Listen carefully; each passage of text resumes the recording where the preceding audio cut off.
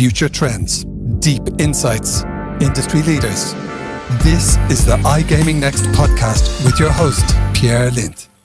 This podcast is brought to you by Pragmatic Solutions, the leading iGaming PAM platform with a modular approach, including many benefits like a fast, secure, and scalable API-based platform, integrated with all major third-party products and services.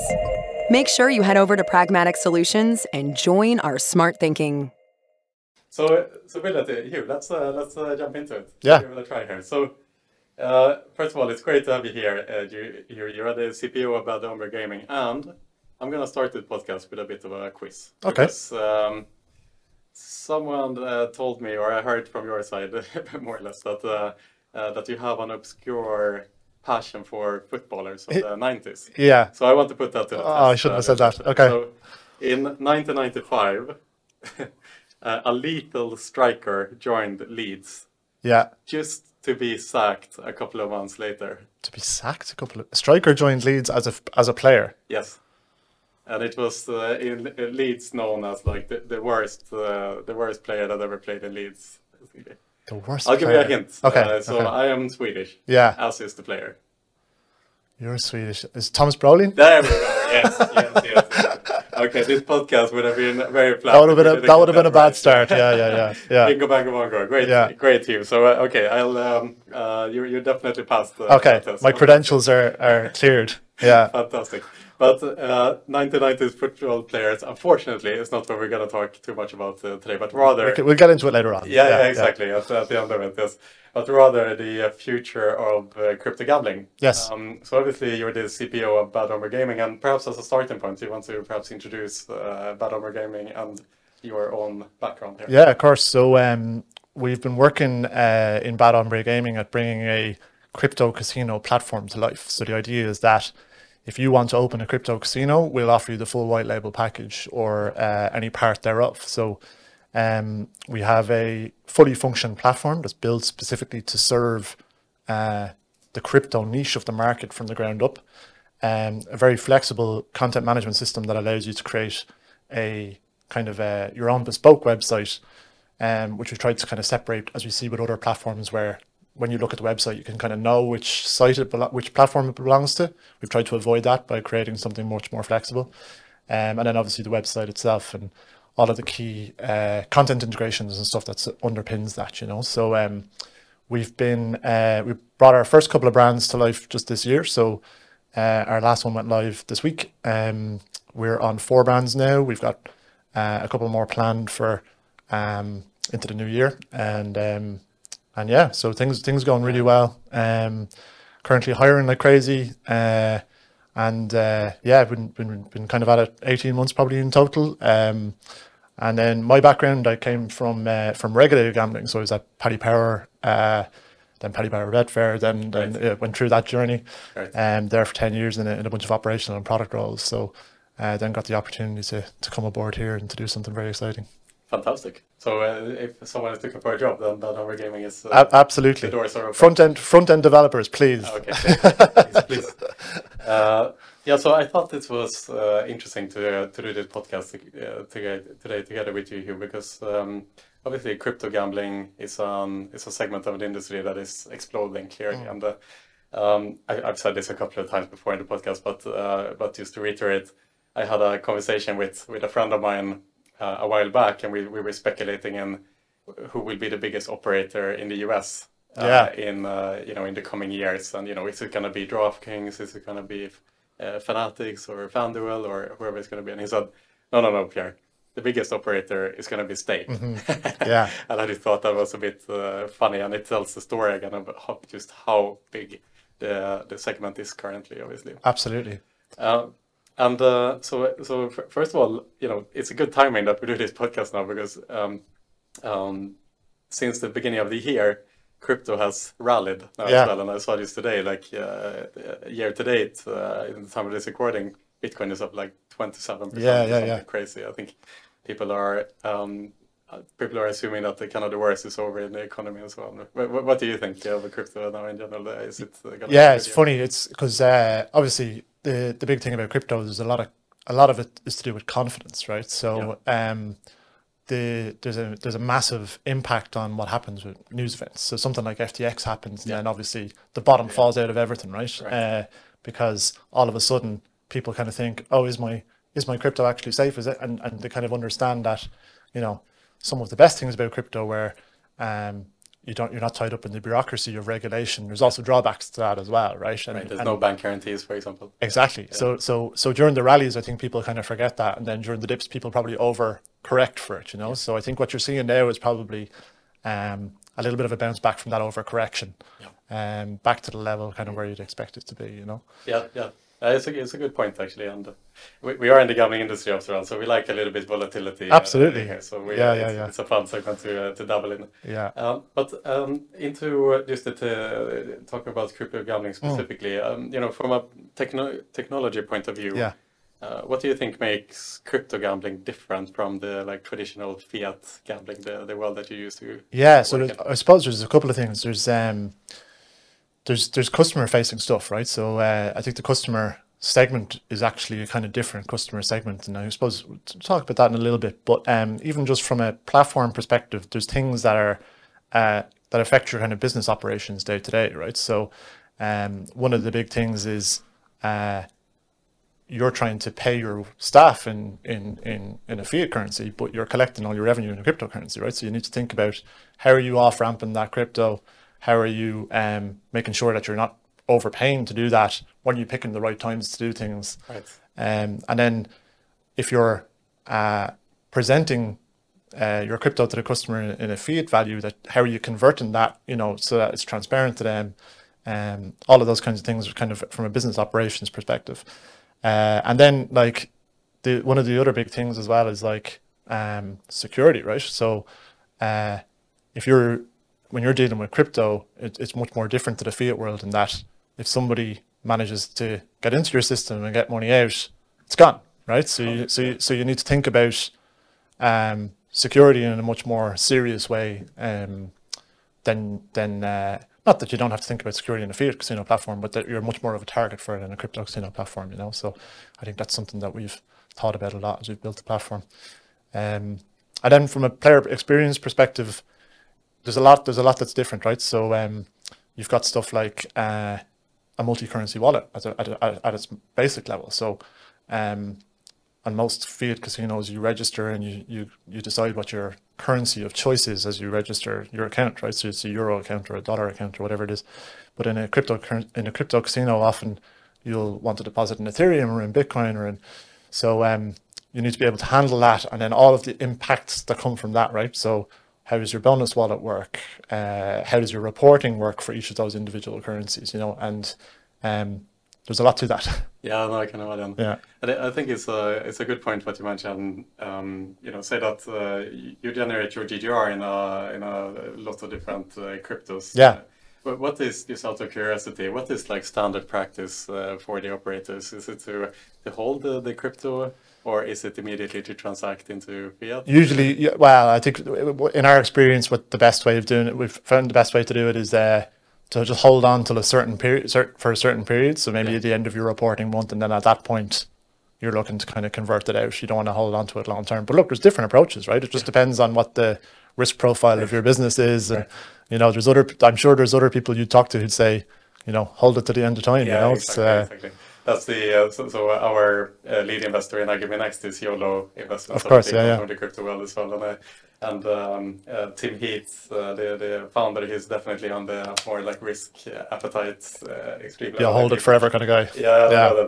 They keep a lot of their GGR in crypto for sure.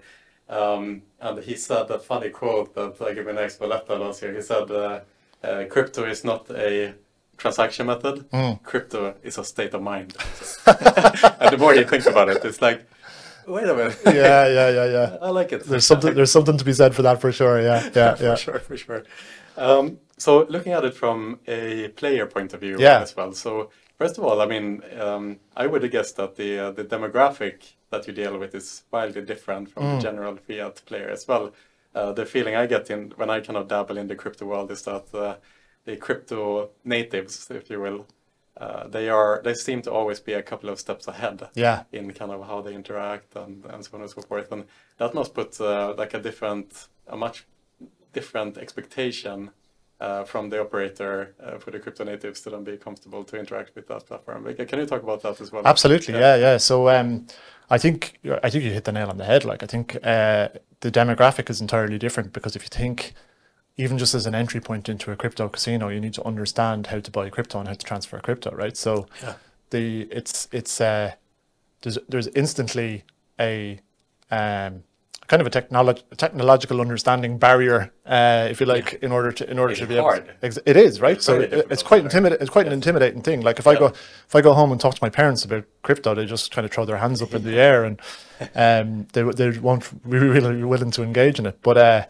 so you're already talking about kind of a savvier, certainly from a technological perspective, but also even from a gambling perspective, a savvier customer, right? So I would say that the customers that we get are the players that we get are more sensitive about and understand more about content. So they understand from a casino perspective, even they understand that certain content runs at a higher margin than other content. You know, they and they're kind of willing to take on the casino. You know, there's no misunderstanding from there about what they're getting into in their relationship against the casino. You know, it's like they understand the way the odds are against them, but they fancy the chances, you know.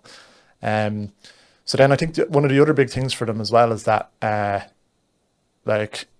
know, I think you mentioned Reddit earlier on. Like, if you ever go onto a crypto subreddit and you mention that you have some sort of crypto, you'll get 50 messages from scammers people trying to take your coins, right? So I think that trust is massively important, and you kind of see that across a lot of the product features that the leading crypto casinos do. So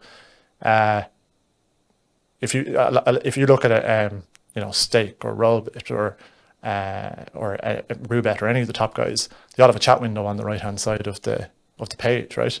And a lot of the reason behind that is if you come to the page and if you see people chatting about the casino and talking about it and getting rewarded by the casino, it instantly builds that level of social proofing and trust, so that players can kind of feel like, oh, this is a safe place for me to ultimately copy in the address and deposit my money in, right? And that pervades other things that they do as well. So you'll see a lot of the crypto casinos have bet feeds showing people who are betting and winning the whole time. Again, it's just that kind of reinforcement, that social proofing thing.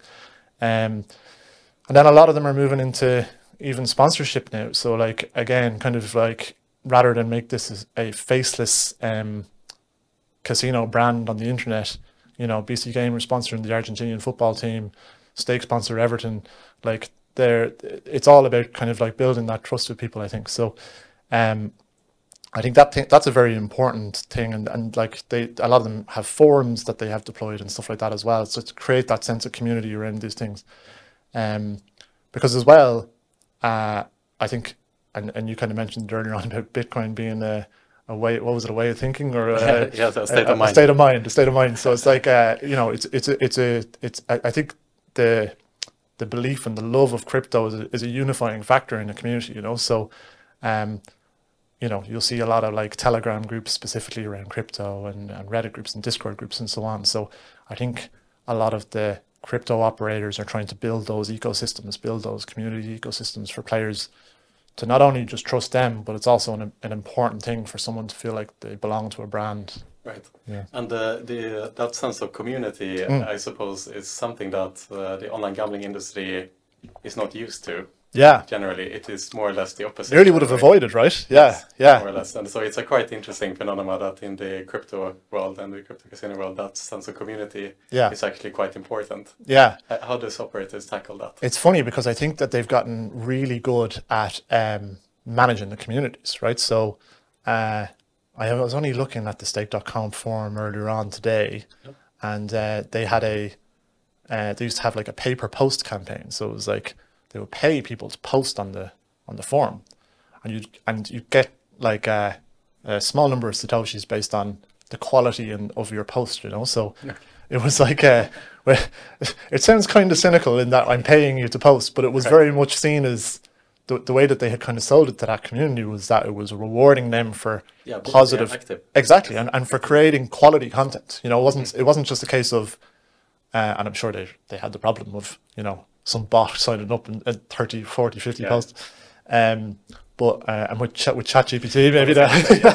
With ChatGPT, it figures out how to like hack the human psyche to like produce the best comments. They've stopped the campaign now. Maybe that's why. But I think that they've been really good at building up communities in that way. And even in the chat, there's moderators that sit in the chat. They continually kind of reward people. I think they manage it quite tightly to make sure that, you know, anybody who's, and I think to be fair to them as well, they don't entirely sanitize it, right? Like if somebody comes on and says, oh, I was playing this game and I'm after spinning it 30 times in a row and I got nothing back, they don't delete that conversation. They let that conversation kind of play out, provided it's somewhat constructive, you know. Right. And I think really the ones that have done really well are really good at managing their communities and kind of building up that brand cachet, I think, with a group like that, you know. Yeah, it's an interesting point. Like I said, it's very counterintuitive generally to how the online gambling industry has functioned. Yeah. But also, you mentioned earlier as well, kind of the barrier to entry, and you know, signing up a MetaMask, you know, understanding why you need a MetaMask, and then obviously connecting it to the site and all the things. Like it's a very complex process to get started in crypto, in order to be able to understand how to play on stake or any of your brands, for example. And I think you see it in the numbers, right? So I think if you were coming from a fiat casino world, your conversion funnel doesn't look great because, you know, it's that barrier is a harder barrier to jump. But the players you do get are so much more valuable and so much more loyal, because they don't kind of fall into it. They've actively decided, they've gone through the effort of depositing on your site. And then if you're capable of building up that community feeling, people really kind of feel a sense of belonging to your brand, you know. So yeah. But do you think that's that barrier to entry, you know, I've heard this being talked about a lot in the crypto world, that barrier to entry is like something the crypto world has to make sure to lower the barrier to entry. Exactly. Do you think that eventually is going to happen, or is it more like, you know, looking back in the 90s when we got used to computers, there is a barrier to entry to get used to computers. Maybe that is just inherent in. Absolutely, but I do think these things become easier over time, right? So I think there's a couple of things, like even on the platform we have an integrated on-ramping service for people to be able to purchase crypto on the site with a credit card, right? So you're trying to for people who haven't dabbled in crypto before, you're trying to make that experience as easy as possible. And I think there's things that you can do within product, certainly to make that easier. It's like, you know, registering for email and signing up for email 20 years ago was really difficult, right? But then they've made it much easier now. So I think it's just there's a time thing that where that will become easier and it'll become more prevalent. I think that particularly, you know, as people get older and stuff, you'll get a crypto fluency that grows up through generations and stuff like that. Yeah. Another thing as well is talking about kind of the player behavior and things is, so we established that the kind of crypto player, the crypto native, is generally a couple of steps ahead of, say, the general population in the way they interact, in the way they use different mediums, and so on and so forth. Yeah. And another interesting factor, I don't know if it's correct or if it's just my biased observation here, but it seems to me that crypto player generally doesn't prefer real-based games. Like the crypto kind of way of gambling seems to be a very simple way of gambling, like with the aviator, crash, and like kind of like very simple dice game, or like high and low. I think is that something you resonate with as well? Is it like the real-based games? Is this kind of like a thing of the past? Is it I don't think so. I don't think it's a thing of the past, but I know what you're saying. So there's I think crypto gambling in its own way, it nearly has its own legacy at this point, even though it's kind of short-lived legacy, where the first places you could bet crypto online were on these simple games, right? So the likes of Crash, Dice, Plinko, right? And I think that content has become kind of a cornerstone for some of the old school crypto gamblers, and then actually it's nearly like you're not really a crypto casino unless you offer that content as well, right? So it's like and it's widely popular, right? So I think there's kind of those games are always going to be associated with crypto gambling. I don't think you're ever going to put those games on fiat casinos and they're going to outperform pragmatic slots. So, I just don't think that's going to happen. So, but I think there's definitely something about the fact that they were kind of the first experiences to play on, and that's what those crypto players want to play on now. But the other thing that's quite interesting, I think, when you talk about what crypto players like in terms of content is there's a lot of acquisition comes from crypto casinos through streamers, right? So I think and certainly we've seen it on our brands, is that the content that players are playing in terms of real-based content or slot-based content is the content that streamers are playing. Right. So bonus buys are huge, and live casino high stakes is huge. I think anything with high stakes is kind of huge anyway, but it's very much, we definitely see it influenced by what are the games that those streamers are playing. Right. That's another part as well, is tying this together with the sense of community, with the likes of Rothstein and Trainwreck and the other streamers obviously amass fantastically great communities that they are influencing to move one way or the other. Obviously, Twitch had a different say when it came to with the crypto side specifically. But do you think now, as kind of the competitor, if you will, to Twitch has come to life, Kick.com? Is that now where the community will go, do you think, on the crypto side? Do they have a chance to? Yeah, I think so. Like, I think it's interesting because we're really right in the middle of that at the moment and trying to figure out we're trying to see what happens, right? But there's definitely an element of Twitch is the biggest gaming streaming platform there is, and then when you take people off that's obviously going to have a hit in terms of discoverability for those guys, right? Like, would slot streaming have taken off the way it did without Twitch? It definitely would have been more difficult, right? Because there would have been no place for that to happen, right?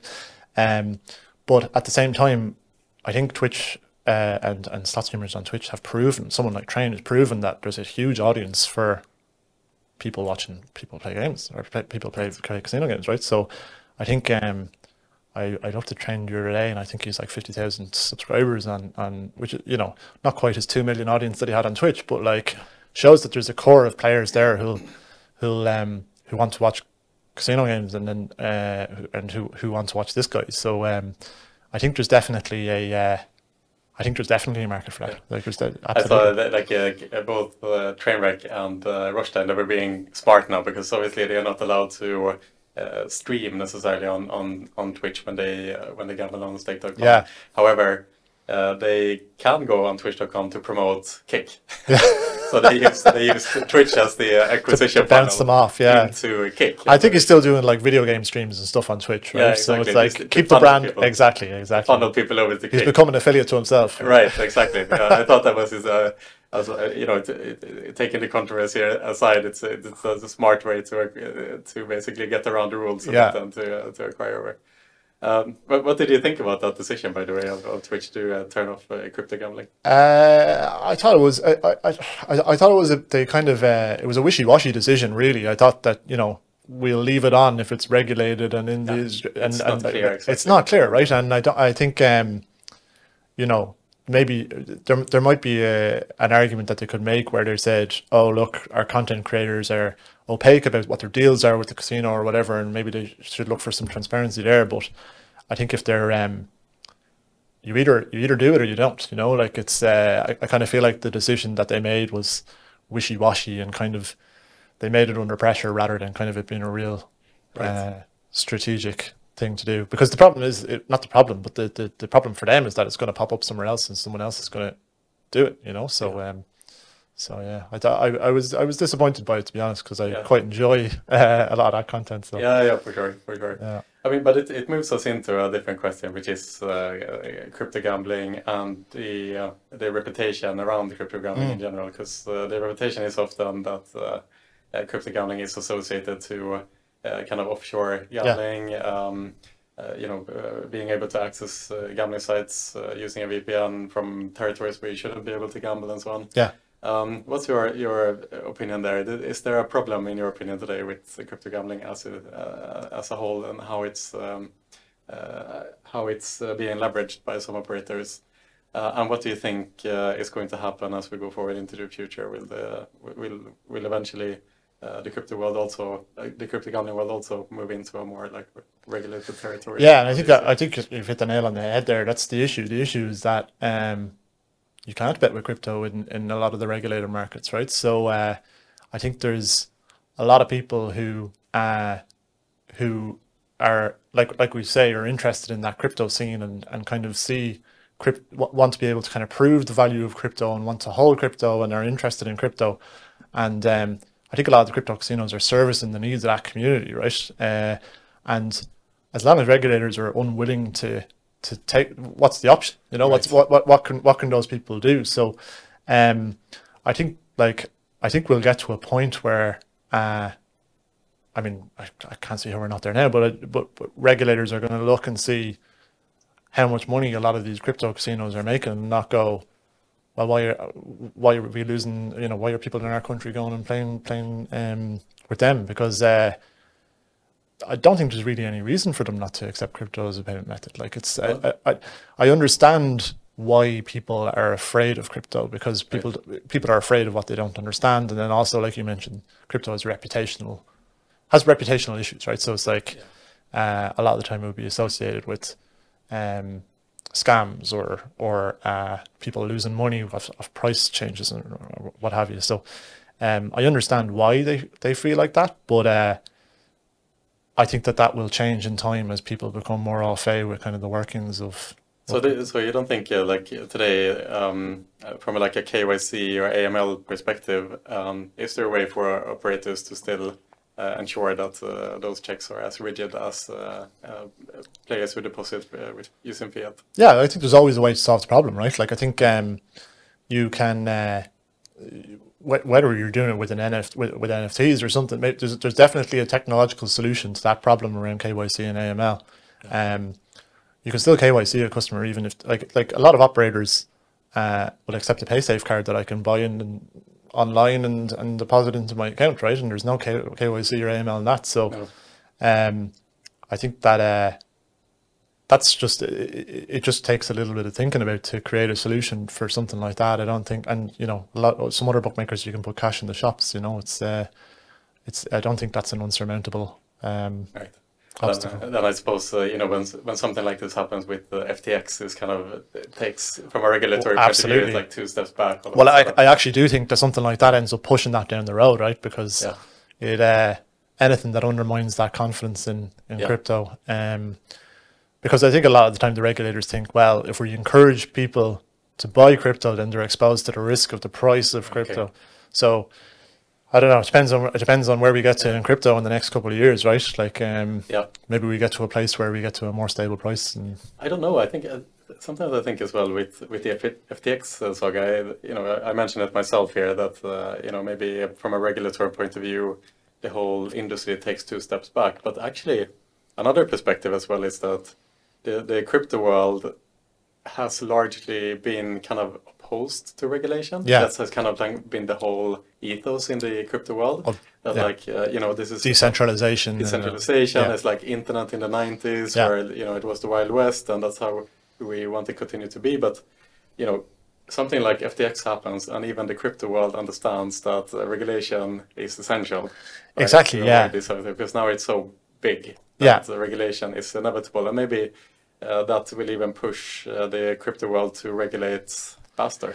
I think so. Well, I think there's definitely certain areas of crypto, I think, where, like, let's put it this way: if Binance was to fail tomorrow, right, we're in serious trouble, right? Like, so I think the crypto world would recognize that there are things that can be done better in order to kind of ensure the future of crypto, because something like FTX happening isn't good for anybody, right? So, so I think I think definitely people would be open to it, but I also think there's just a thing that happens over time where people become more comfortable with technology, and it becomes less scary and then ultimately more adaptable, you know. So yeah, it seems inevitable at the end of the day. Yeah.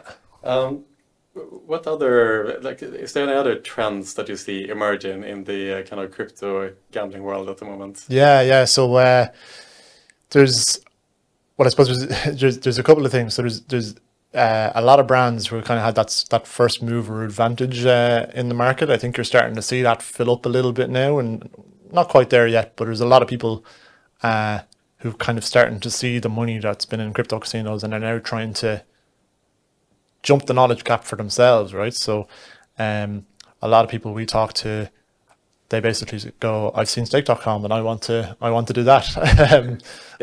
So it's I think that's probably what you'll see over the course of the next 18 months, 2 years. I think you'll start to see a lot of brands turn up, and I think that'll be really good for the crypto casino market to give the punters choice, you know. I think that's a very positive development.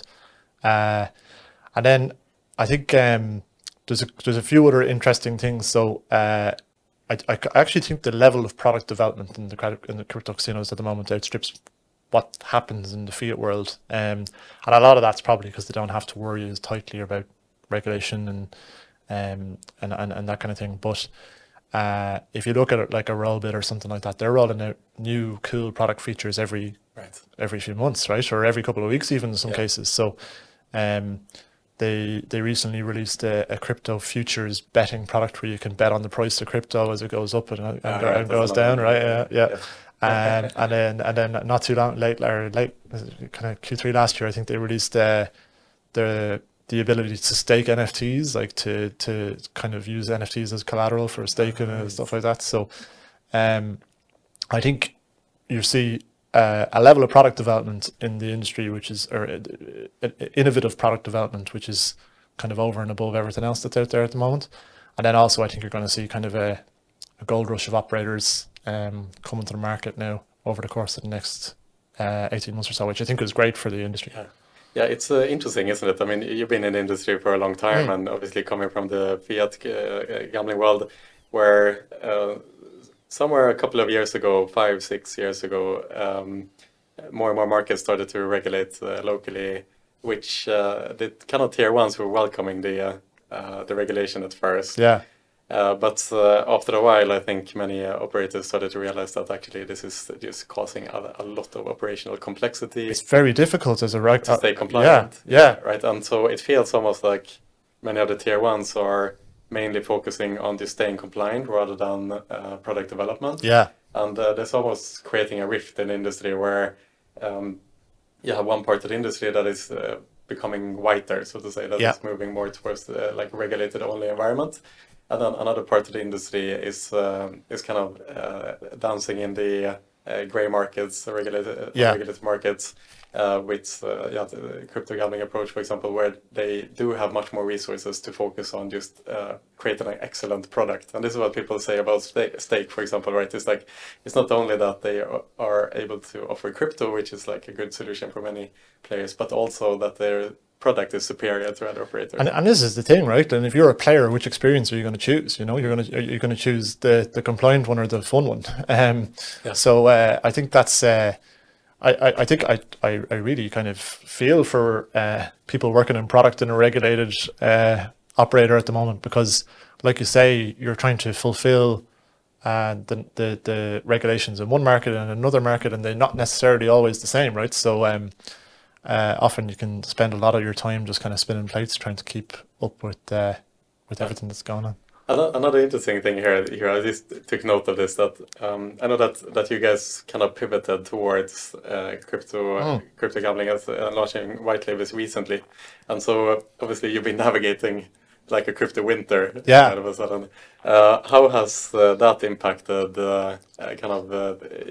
your ability to do business in this environment? Is still a lot of appetite to launch crypto gambling? Do you know what there is? It's an interesting one, because obviously one of the things we thought as we started the business was how exposed are we to the price of crypto, and not even just from it affects the amount of money that you have in your bank accounts, but actually what's liquidity. And what's your sales prospects going to be like, right? Like, Yeah. who wants to open a crypto casino when the price is on the floor, right? So, Right. but I think from a number one, from a player perspective, we found that it doesn't really have a large effect. I think what you find is that players think and think in terms of fiat values, right? So I don't think a lot of people really know what off the top of their head, if I said to you a cup of coffee is 0.000, you know, I don't think they really understand what the value of that, whether it's a good deal or not. So I think I think a lot of the players that we see are players that aren't, it's not like you've got a big bank of players who are holding on to large swaths of crypto for a long time and they're just continually exhausting that supply, right? A lot of them are going on and they're buying crypto for the purpose of gambling and stuff like that. So in terms of the dollar value, you don't see an awful lot of oscillation with the price of crypto because I don't think players are only betting what they're holding. You know, they're on ramping the whole time. And then even from an operator perspective, I think a lot of people, I think you either believe in crypto long term or you don't, right? And okay, maybe there's some catastrophic event that could happen someday that would blow the confidence out of everything. But until then, I think people either kind of solidly believe that crypto's here to stay or they don't. And if you believe that it is here to stay, opening a casino is, you're probably amenable to the idea, right? Yeah. So I think that's, I don't think that really shakes the confidence of people. No, fair enough. And on that note as well, like, do you think eventually the tier ones that are kind of like pursuing this like regulated strategy today, they must be also obviously aware of what's happening on the other side of the fence? Yeah. Do you think at some point they will manage to figure out a way to stay compliant by still accepting crypto deposits? I think they'll get there eventually, but they'll move with regulation, right? Well, they might even start to try push regulation, but I know from people I talk to in tier one regulators that they're all having conversations about these casinos and what they're doing, and they're all very interested in what they're doing, you know, and they definitely want to slice of that pie themselves. But the only question is how they can maneuver given their business commitments or jurisdictional regulatory commitments or whatever it is. Yeah. So yeah, I think inevitably, I think all of the tier ones are interested. I would be surprised if none of them were, if there's any one of them that weren't looking at it. But I think their ability to maneuver on it in the short term might be tricky. It's dependent on the regulator, essentially. Yeah.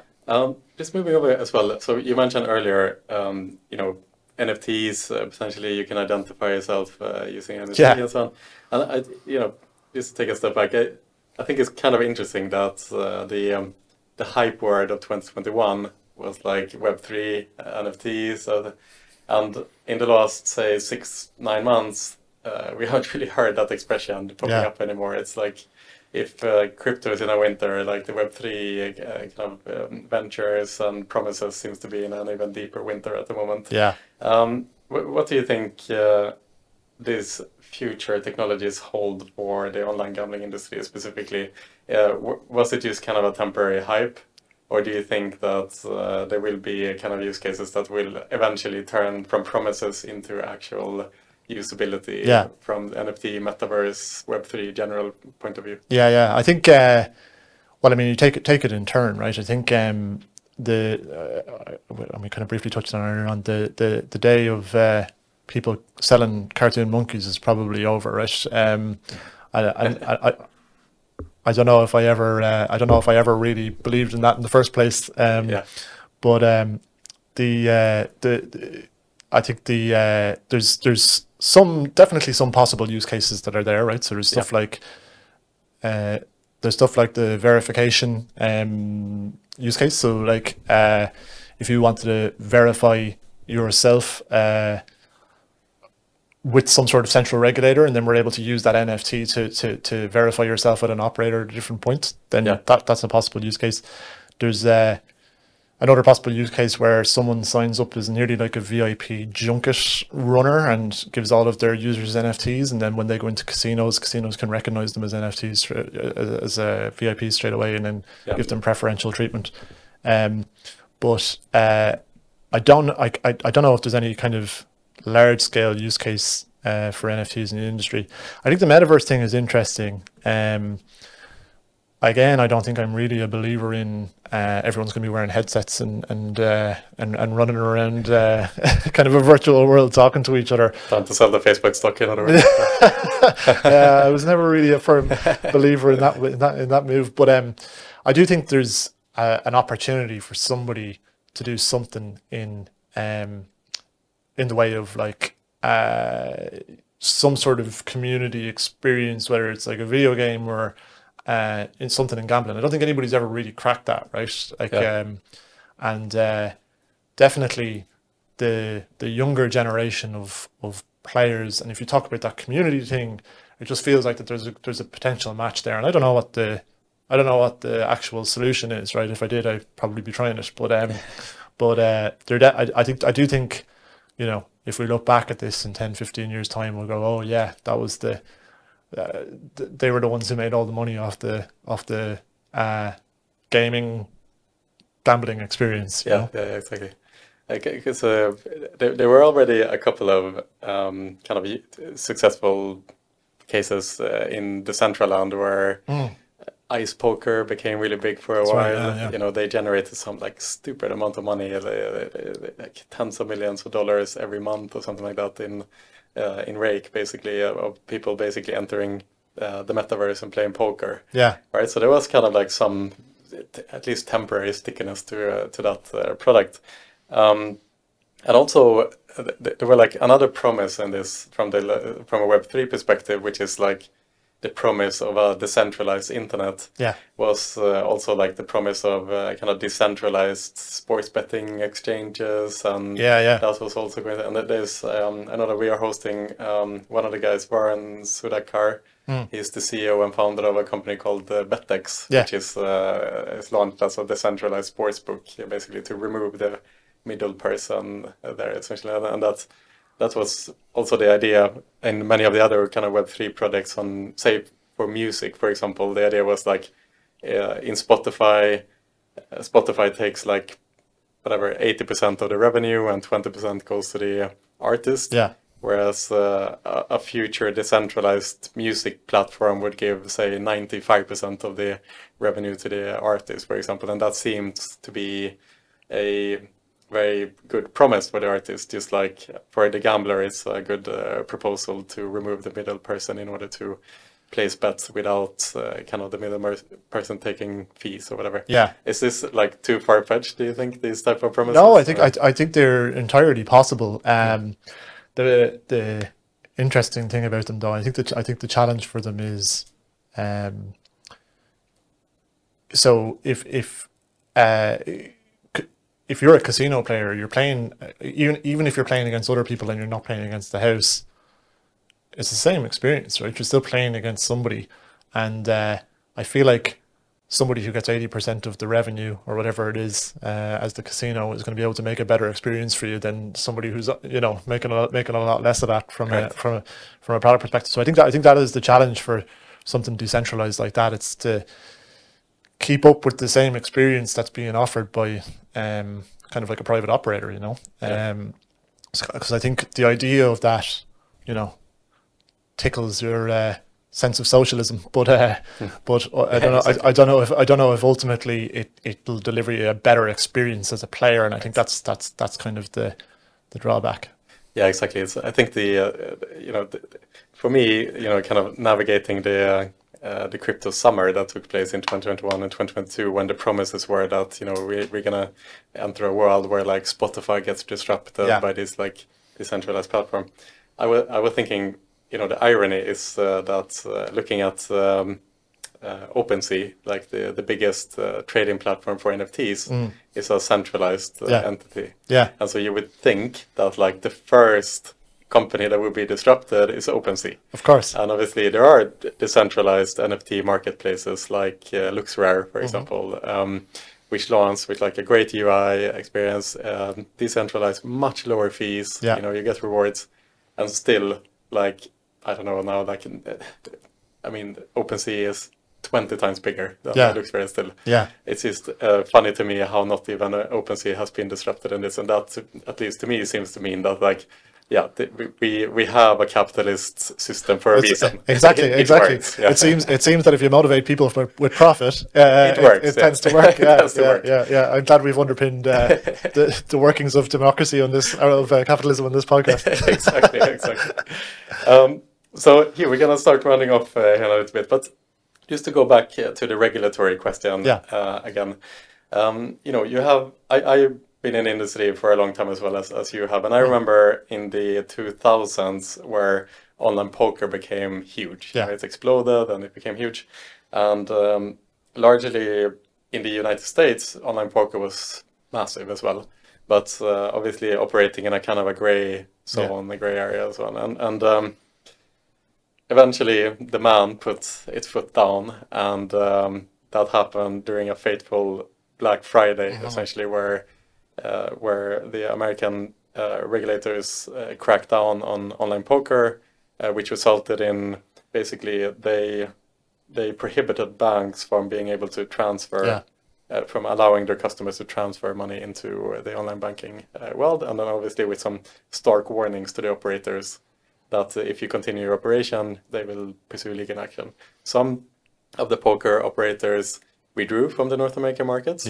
PokerStars, for example, whereas others at that time, Full Tilt, continued to operate in the North American market. A couple of years later, the hammer came down against those who operated in the market, and Full Tilt and others were closed down overnight. Players' funds were seized for many years, until then PokerStars acquired Full Tilt a couple of years later. But I'm saying this story because when this happened, obviously a lot of money was